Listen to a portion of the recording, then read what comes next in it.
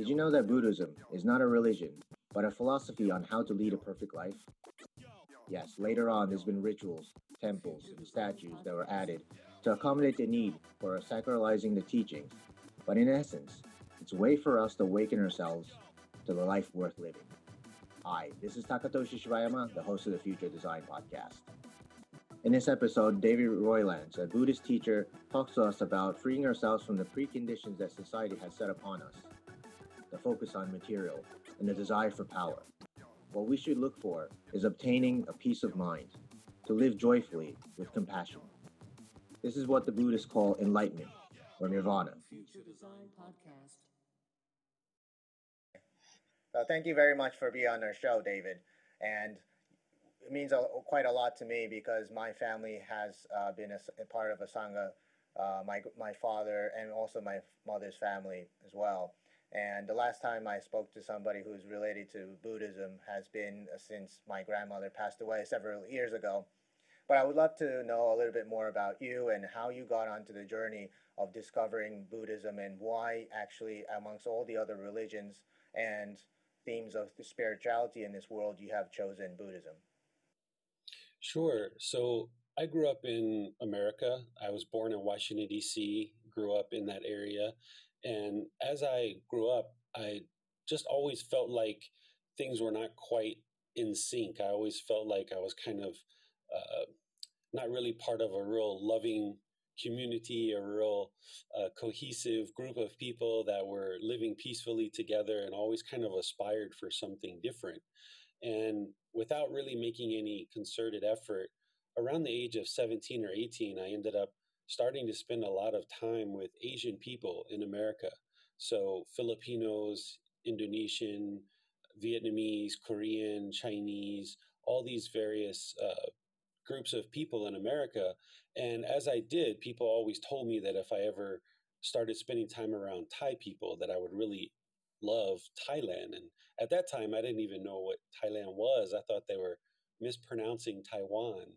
And they assured me that there was a place called Thailand. And if I ever learned about it, I would probably really be interested in it and probably get along in the Thai culture fairly well. So in 2001, I met a Thai person and started to become interested in Thailand. And I was like, oh, wow, it's a real place because here's a person from Thailand. So I connected it back to the previous conversation. And in 2002, I came to Thailand the first time. And I recognized right away that these people in Thailand are very kind, very generous, very warm, very loving, great family values, treating each other with respect and kindness, something that I hadn't seen before in society growing up where I grew up.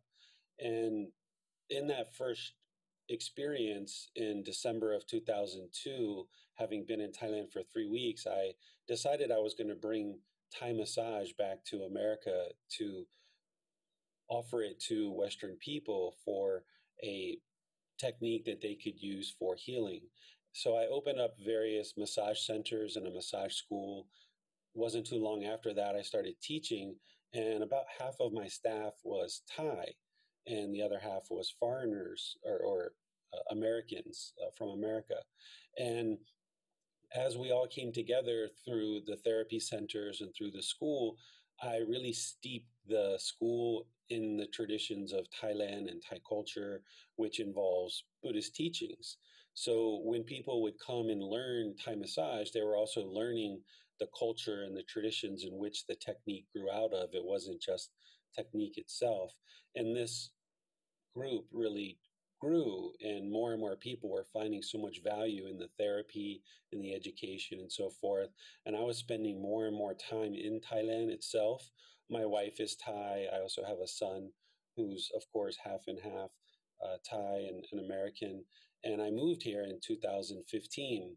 And since I've been here in the last 5 years, I've really dedicated a lot of time to learning and practicing the teachings of the Buddha.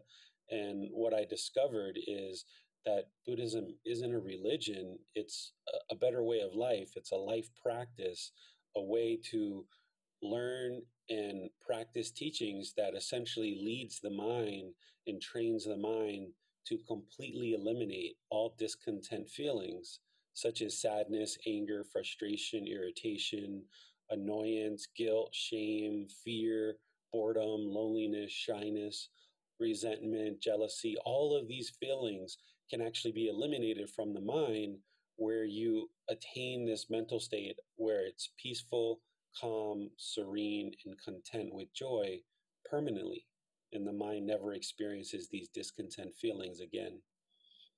Yeah, that's a very powerful message. And part of being part of the group of Thai people when you're providing this service of Thai massages, what really got a hold of you to get really into the religion part? Because it's a little bit.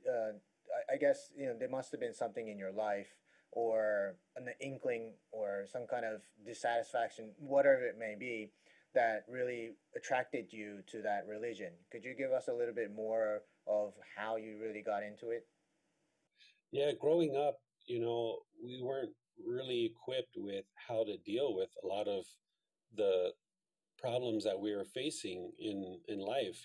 Growing up, I had a very troubled childhood, even young adult. There was just a lot of things that we weren't taught growing up in American culture about how to relate to people, how to be friendly or polite or respectful or even kind. In American culture, the places where I grew up, if somebody did something disrespectful to you, then you usually were disrespectful back. And or if somebody was hostile towards you, you would be hostile back. Or if someone was arrogant to you, you'd be arrogant back. Or sarcastic, you'd be sarcastic back. And what I realized, yeah, and what I realized in Thai culture and these teachings is the more time I spent around Thai people, the more uh, calm my mind was, the more peaceful I was, the more friendly Thai people were, the more I could see their kindness and their smile, their peacefulness. I just started realizing that these people really have figured out how to live a very peaceful life. And all of that traces back to Buddhist teachings. Right. And even in our modern digital age where there's a lot of social mixing with different cultures, people from different countries, ethnicities, and we do experience quite a lot of cyberbullying that's another topic that I picked up a while ago. But through all this social media, it seems like been a lot of lack in respect, spirituality amongst people because there's no physical contact. I doubt anybody would do these things when they actually meet face to face, but because we're behind screens, we tend to do that, and we see a lot of social issues stemming from that. What can the teachings of Buddhism can help us to be more conscious about what we're doing in this digital age? Yeah, so all the teachings of Gautama Buddha or the Buddha is all about training our mind, not anyone else's, but training our mind to be more peaceful, calm, serene, and content with joy, and recognizing that whatever we do in the world is going to come back to us. This is the natural law of karma or karma. And by putting out aggressiveness or putting out hostility, that's what's going to come back to us because our mind is essentially generating unwholesome intentions, unwholesome speech, unwholesome actions. And by practicing teachings where we have harmlessness, where we're not interested to harm other beings, or we're speaking in ways that are gentle and kind and polite. This is a mind that is not causing harm in the world. And by not causing harm, no harm comes to us. So if we're online and we're speaking in a very harsh way, then that's what's going to come back to us, not just online, but it's going to come back to us in our daily lives as well. And conversely, if we speak in a very kind, polite, and respectful way to others, then that's what's going to come back to us as well. So the Buddha gives us an entire path of, it's called the Eightfold Path that leads to enlightenment. And as part of this Eightfold Path, the first step is called right view, where essentially we accept responsibility for all of our actions, all of our feelings, everything that is transpiring in terms of feelings and emotions that arise in the mind. We are responsible for those rather than blaming other people that they made us angry or they made us frustrated. Through the Buddhist teachings, you realize that we're actually causing the anger ourselves. We're causing the frustration ourselves. And that's the reason why we can eliminate it through his teachings. And then the second step is what we call right intention or right thinking. This is to practice harmlessness or non ill will, practicing an interest of not harming other beings. And by having that intention of not harming others, then harm won't come to you. And then what really narrows in on your question is what we call right speech, which translates essentially to all communication, including posting and text messages, emails. And what the Buddha shared about right speech is he said we should always speak at the right time, ensuring that it's the right time to speak, that what we say is true, essentially, that we're a truth speaker, one to be relied on, not a deceiver of the world, that we become trustworthy and dependable to all people around us, that we speak gently and we don't use harsh language and harsh tone, that when we speak beneficially, that our speech has a purpose and there's a benefit behind our speech, and that we speak with a mind of loving kindness. Loving kindness is active goodwill for all beings, and that we don't blame other people for certain things. Because if we speak without these 5 factors of well-spoken speech, then it's going to cause harm to others, and that means harm is going to come to us. So if we speak at the wrong time, then that's going to cause harm, so therefore we're going to have harm as well. Or if we speak with lies, we're not truthful in our speech, then that's going to cause harm to others, so it's going to cause harm to us. So if we don't speak gently, if we speak harshly or hostile, it's going to cause harm, so therefore it's going to cause harm to us. Or if we just chatter with idle chatter, no purpose behind our speech, there's no benefit behind it, then that's going to cause harm, and therefore harm's going to come to us. Or if we speak without a mind of loving kindness, the opposite of loving kindness would be like hatred or anger or ill will. And if we speak that way to others, then that's the way people will speak to us, and it will cause harm. So by clearing up our practice, by developing a life practice where we're not causing harm to others through our intentions, our speech, our actions, our livelihood, and so forth, by not causing harm, harm will not come to us. Right. And a lot of the religions and talk about karma or heaven and hell and all these ideas that are predicated on what will affect us later, whether it be in this life or the next life, you'll go to heaven and hell or reincarnate into something that we don't want to. And I think a lot of the modern people tend to kind of drive away because of these conceptual ideas that there's this thing that will come back to us in a way that we can't really see. So can you give us your opinion on how we can deviate from that concept of this unseen thing that's going to come back to us, rather than can we actually be a better person without feeling that there's going to be a consequence at the end? Sure. So one of the important things about Gautama Buddha's teachings is nothing is based on belief, that there's nothing to be believed, and nobody should ever believe the Buddha, and they shouldn't believe me. All of his teachings are based on truth, and by learning the truth, then you can independently observe the teachings for yourself. So you need a teacher in order to introduce you and share the wisdom of the teachings with you, but then you can independently see those truths for yourself. And when you see those truths, then you have more wisdom, and then the mind functions through this new wisdom in order to improve your life practice and create a better life for yourself. So for the topic of kama, or some people say karma, these are just different languages. This is essentially cause and effect, or action and result. It's a natural law. just like the natural law of gravity, right? There's this natural law of gravity that we're not aware of when we grow up, when we're 2, 3, 4, 5 years old. We don't know about this natural law of gravity. We just know that when we stand up, we keep falling down and we keep falling down. And over time, we put our toys certain places and they fall down and break, or we knock over a glass. And over time, we become awakened, or we get the wisdom of this natural law of gravity. And then we can function in the world more peacefully, and we can go about our daily activities and conduct life in a very comfortable way, because we've awakened to this natural law of gravity. We've gotten the wisdom of this natural law of gravity. Well, this natural law of gamma is essentially the same thing. It's here, it exists.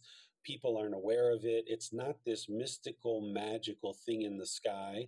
It's not punishment and rewards.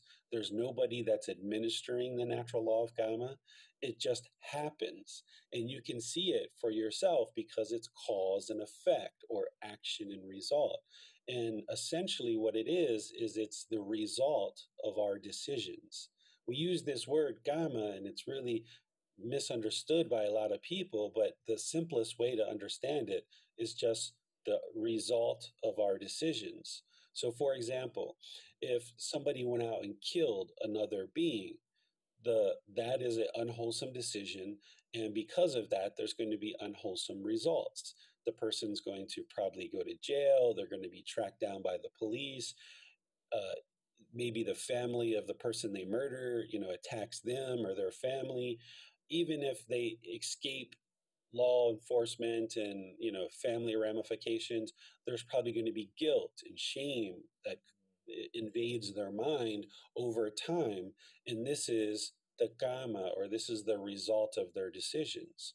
And conversely, if I was polite and kind and respectful to people, then that's what I'm putting out. So people are going to be polite, kind, and respectful back with me. This is the natural law of gamma, where through our individual decisions, we actually create certain results.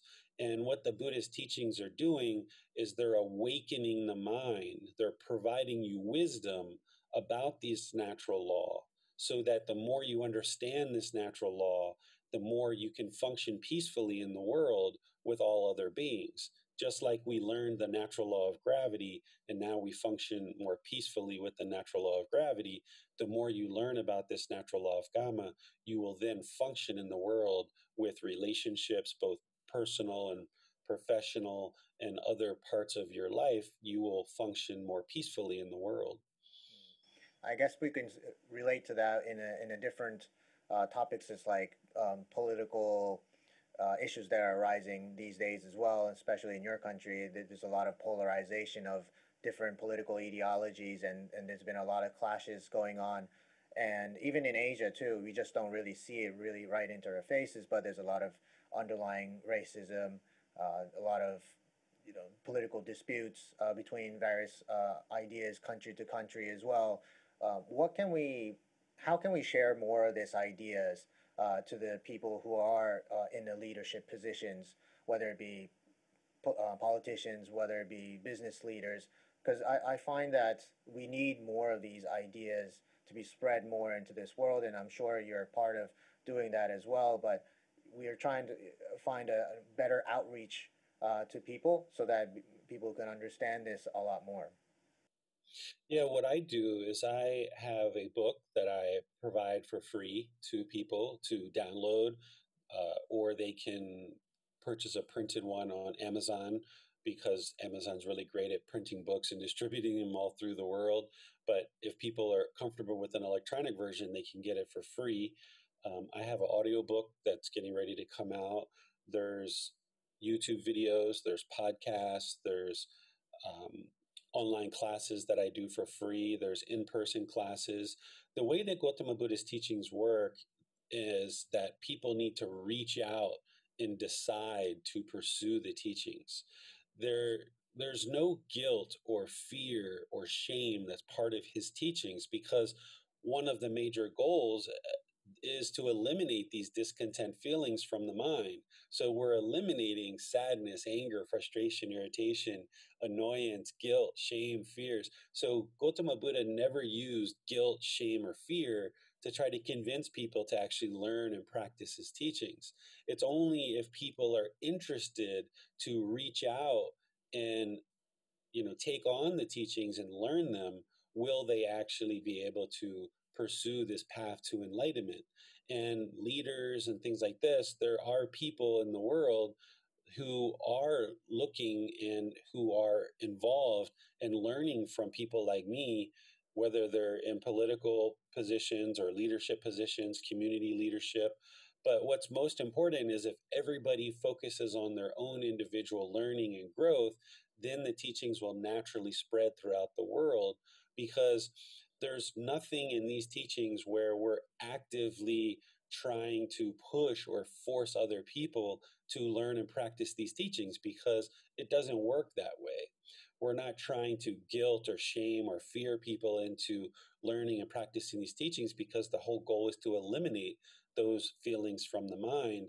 And you can't force somebody to attain enlightenment. They need to actively engage with the resources and engage with a teacher and have guidance to awaken the mind to this enlightened mental state. And not a lot of people have access to Buddhist monks or temples around us. What are some of the daily routines that we can incorporate into our lives that we can keep continuing this path to being karmic, or we understand the cause and effect, and trying to be generous and righteous and all that to other people? I find that in our busy lives, we do understand. Nobody thinks that being kind to other people is a waste of time, right? Or it doesn't really mean anything, for sure.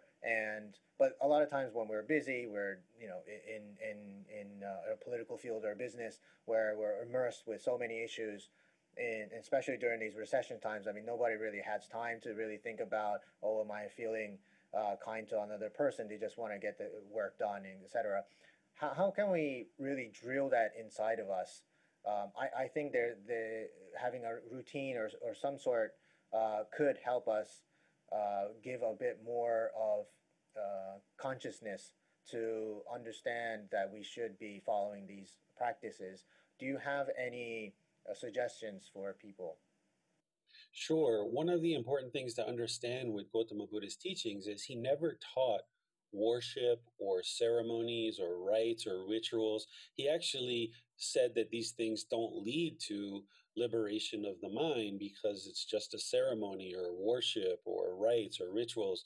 So, what he encouraged people to do instead is to learn the teachings, to not believe them, but then implement them in their daily life so that you can see that they actually work in your daily life.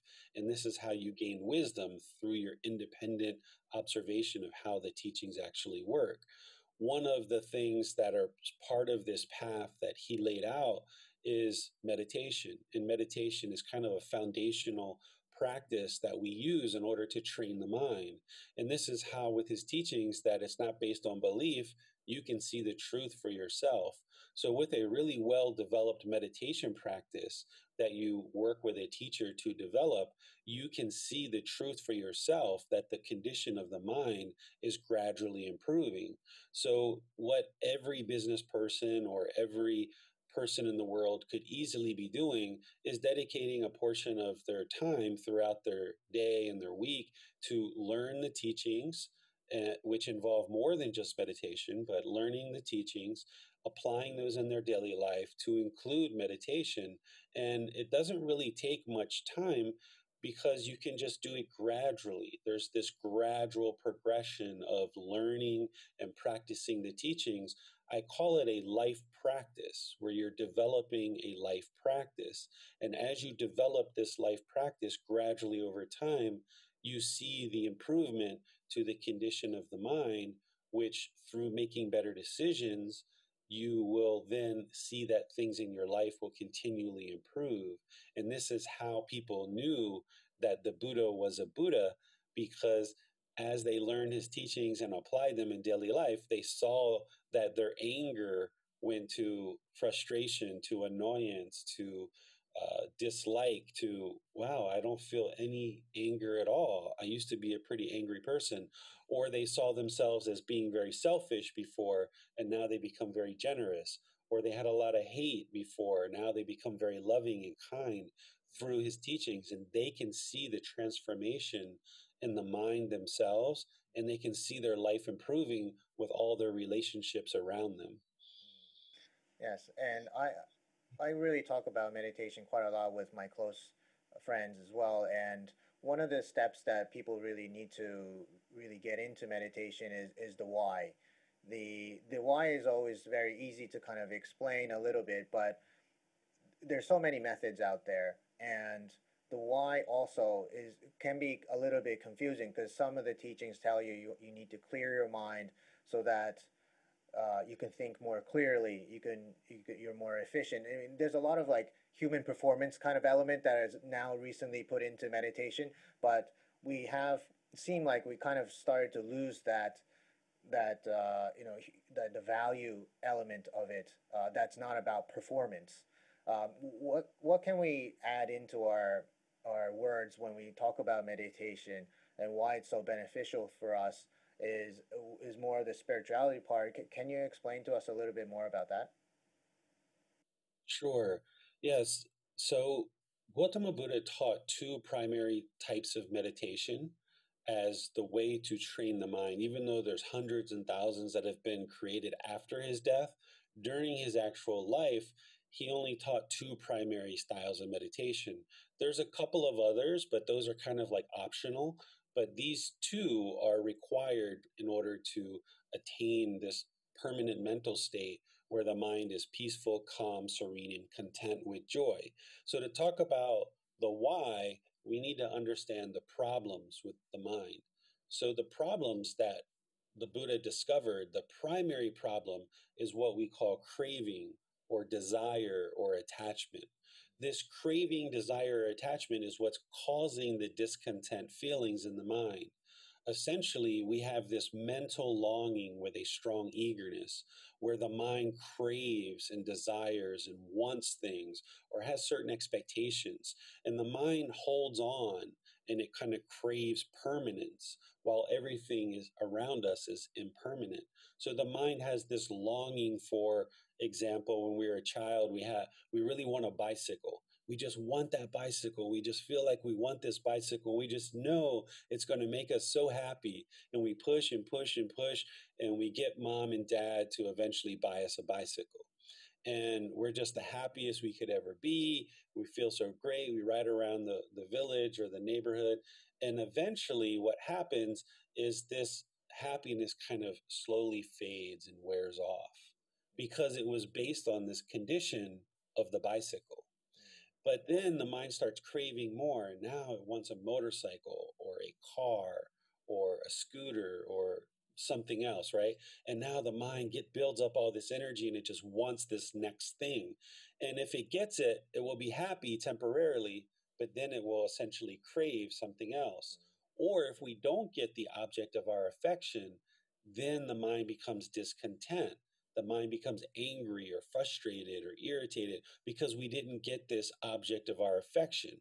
So, this problem of craving or desire or attachment is where the mind is looking outwardly for satisfaction, and it thinks that this object of our desires is what's going to make the mind happy.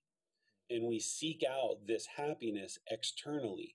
And once we acquire that thing, whatever it is, whether it's a job or income or a boyfriend or a girlfriend or a certain material possession, the mind is temporarily happy. But it's based on this impermanent condition. It's based on this temporary condition of the bicycle, the job, the income, the boyfriend, the girlfriend. And as all this stuff changes, then the mind reverts to sadness or boredom or loneliness. So, this primary problem that we have is craving or desire or attachment, where the mind seeks for satisfaction and pleasure externally. And the first style of meditation that I'll talk about, it solves this problem. Okay, it trains the mind to not have this outward seeking and searching for satisfaction. The second problem is what we call hatred or anger or ill will, where the mind essentially becomes hostile or angered when things are disagreeable to us. So if somebody disagrees, the unenlightened mind is going to be hostile or angry or frustrated, and it kind of walls ourselves off from other people, thinking that this is going to create satisfaction. So if somebody disagrees with us, or we feel that we don't agree with what others are doing, we tend to react with hostility, much like an animal would react, right? We become very vicious, and we block ourselves off from other people, which inhibits us from realizing the full potential of relationships, of being kind and friendly and polite and respectful to others, where we can actually peacefully coexist with other people. So, this second poison or this second unwholesome root is called anger or hatred or ill will. And then the third one is called ignorance or delusion or unknowing of true reality. The mind essentially is unaware of the teachings of Gautama Buddha and unaware of this natural law of karma, unaware of how we cause our own frustration, our own sadness, our own anger. We're unaware of this teachings that would lead to this enlightened mind. And because of our ignorance or delusion or unknowing of true reality or our confusion, we stay in this unenlightened state, and we essentially keep causing ourselves all of these problems in our life. And it's only through learning the teachings and applying them that the mind then awakens with wisdom to eliminate these qualities of mind, these unwholesome roots that are causing the mind to be discontent. So, in the poison of craving, and we refer to these, like I mentioned, as the three poisons or three unwholesome roots. We call it craving, anger, and ignorance, or greed, hatred, and delusion. This first poison of craving or greed, this tendency to hold things and seek outward satisfaction, we use breathing mindfulness meditation to eliminate the mind's tendency to hold on to things so tightly. And this is why during breathing mindfulness meditation, we focus on the breath. And as thoughts of the past or the future come into the mind, we let it go. Or as thoughts and ideas arise in the mind, we let it go. We just cut it off. And this trains the mind to let go, because remember, this central primary problem the Buddha discovered is craving, where the mind holds on to things very tightly. So in meditation, we're training the mind to let go, let go, let go. And then where that becomes very beneficial is in daily life. If something happens that's displeasing to you, say you got a traffic ticket, or somebody spoke hostile to you, or a certain business deal that you were interested in closing, it didn't happen for you, rather than get angry or frustrated about that situation, if you've trained your mind really well in meditation, when these displeasing events or situations happen, you can just let it go. And then you won't be frustrated and angry and irritated because of it. So the mind can remain peaceful, calm, serene, and content with joy. So breathing mindfulness meditation is eliminating this poison of craving or greed. Then the second one that the Buddha taught is loving kindness meditation, where we cultivate a quality of mind of active goodwill towards others without judgment.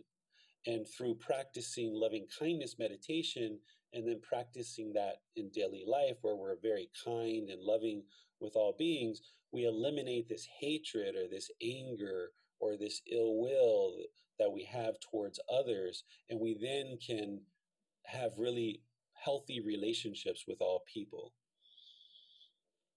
We go through life a lot, especially in business, that we have this sense that we need to succeed in life, which most of the time usually means monetary success or getting into a powerful position within organizations. And I think that really is directly connected to that craving. But at the same time, when we're in business or in any type of organization, we need to feel that we need to succeed to gaining certain type of titles or monetary levels that we need to achieve in order to drive us to get there. So how does that how can that eliminating craving also coexist with this necessity to succeed in life? Yeah, so essentially, what happens, and one of the reasons why people are unenlightened is because the mind has been conditioned to want and crave and things like you talked about, like a certain position or title or power or money, these kinds of things. And the mind feels like if I just acquire all of these things, the mind will be happy, my life will be happy. But we know that monetary wealth and physical possessions and material possessions, it doesn't create happiness by itself. There's plenty of rich, wealthy people in the world that are unhappy, right? So we know that this is not truth, that if the mind is outwardly seeking money and wealth and power and prestige, you may acquire those things, but it doesn't mean that the mind's going to be happy because your craving is just going to increase. So if you aspire to have $100,000 salary, you might work really hard to attain that. But then once you attain it, you might be happy for a period of time, but then you're going to want 150,000. And then you're going to work really hard to get that. Then you're going to want 200,000.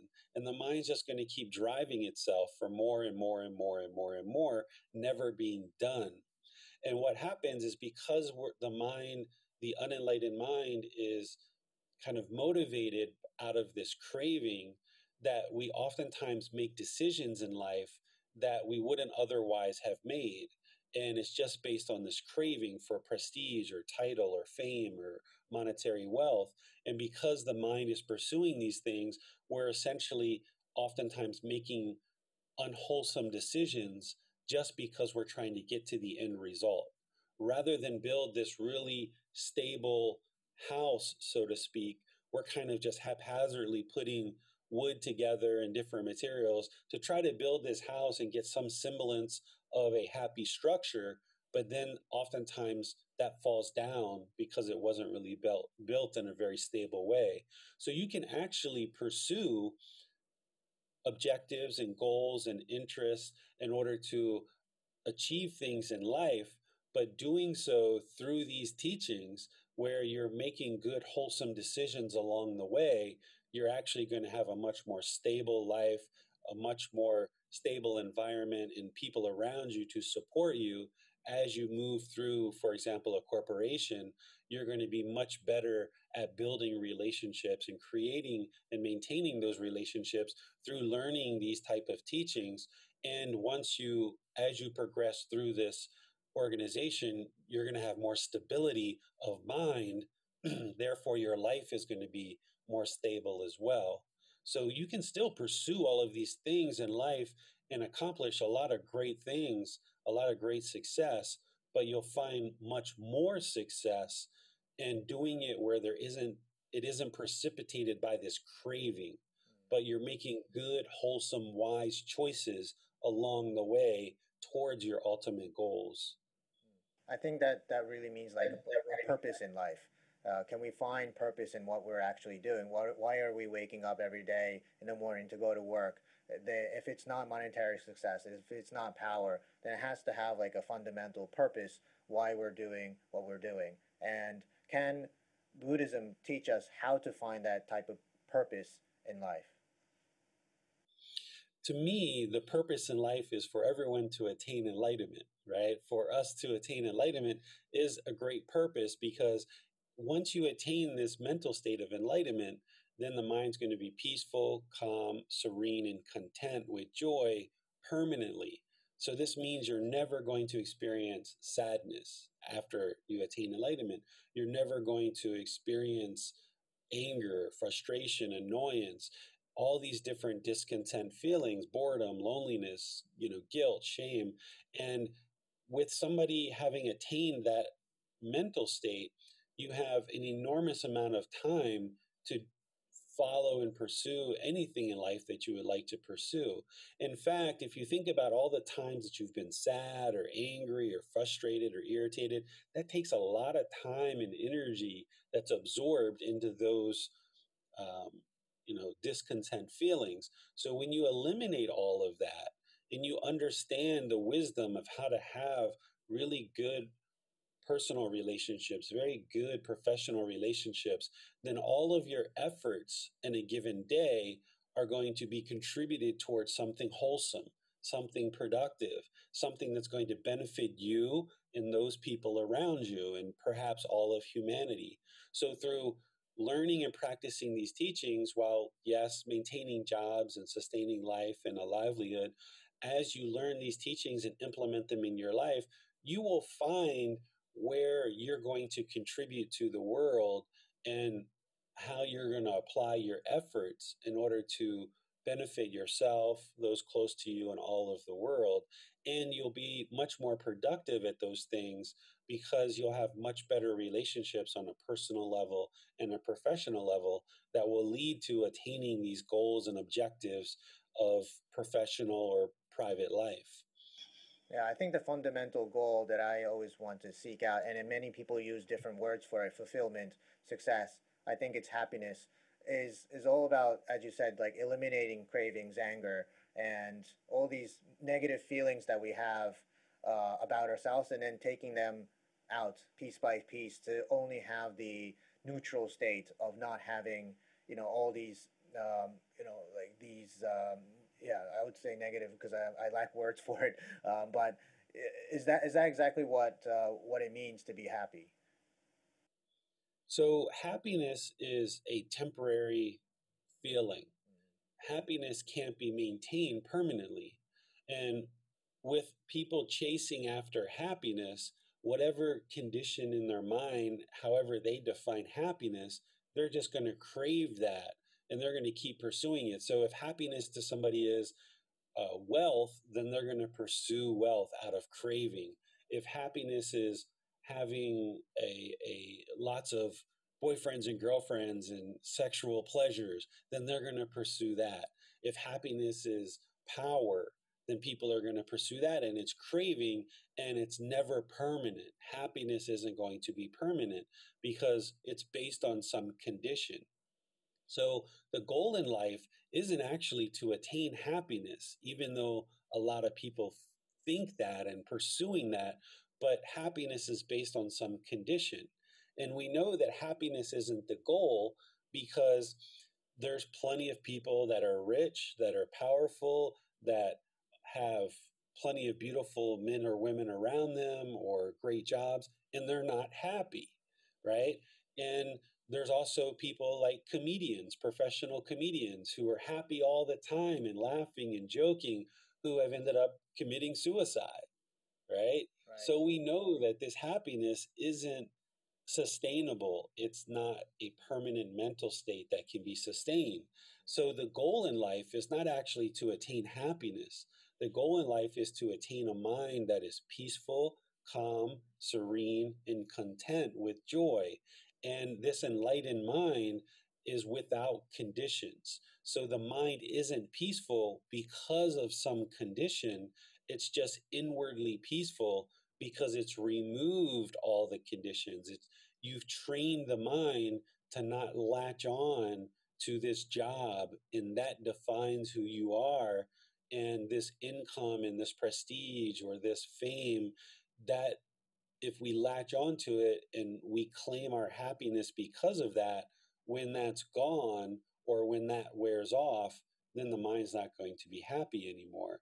So, what enlightenment is and what these teachings do is it's kind of like stripping away the layers of an onion. And you strip away all these layers of this onion that you think are going to make you happy. You strip away all these layers of the mind that appear like it's going to make you happy. You strip away all this conditioning and you get to the center of the onion and it's just empty. And essentially, by stripping away and training away all this conditioning that the mind has gone through in its life, you get to the center of the mind and it's essentially empty. There's wisdom there, there's memories there, but you're no longer outwardly latching on and grasping or trying to hold on to jobs, income, relationships, and all these different things to create the happiness, because the peacefulness is already there, because you've eliminated all this outward searching. You've eliminated all this hatred and hostility towards others. You've learned through this path to enlightenment how to be polite and kind and respectful to all beings. Therefore, all that's coming back to you is politeness and kindness and friendliness from other people. I resonate that so well, and that's why I think I still like the teachings of Buddhism so much. Thank you very much for your kind words and enlightening words. I really appreciate the time we had together. Yes, you're welcome. Thank you so much. Hello, everybody. Thank you for listening all the way to the end. If you had enjoyed or disliked the show, please let me know in the comment section. I can only improve or add value to you through your voices. If there are any topics that you'd like me to pick up, please let me know in the comment section as well. I'd love to start chatting with you. And if you'd like to continue listening to the show, please subscribe. Thank you.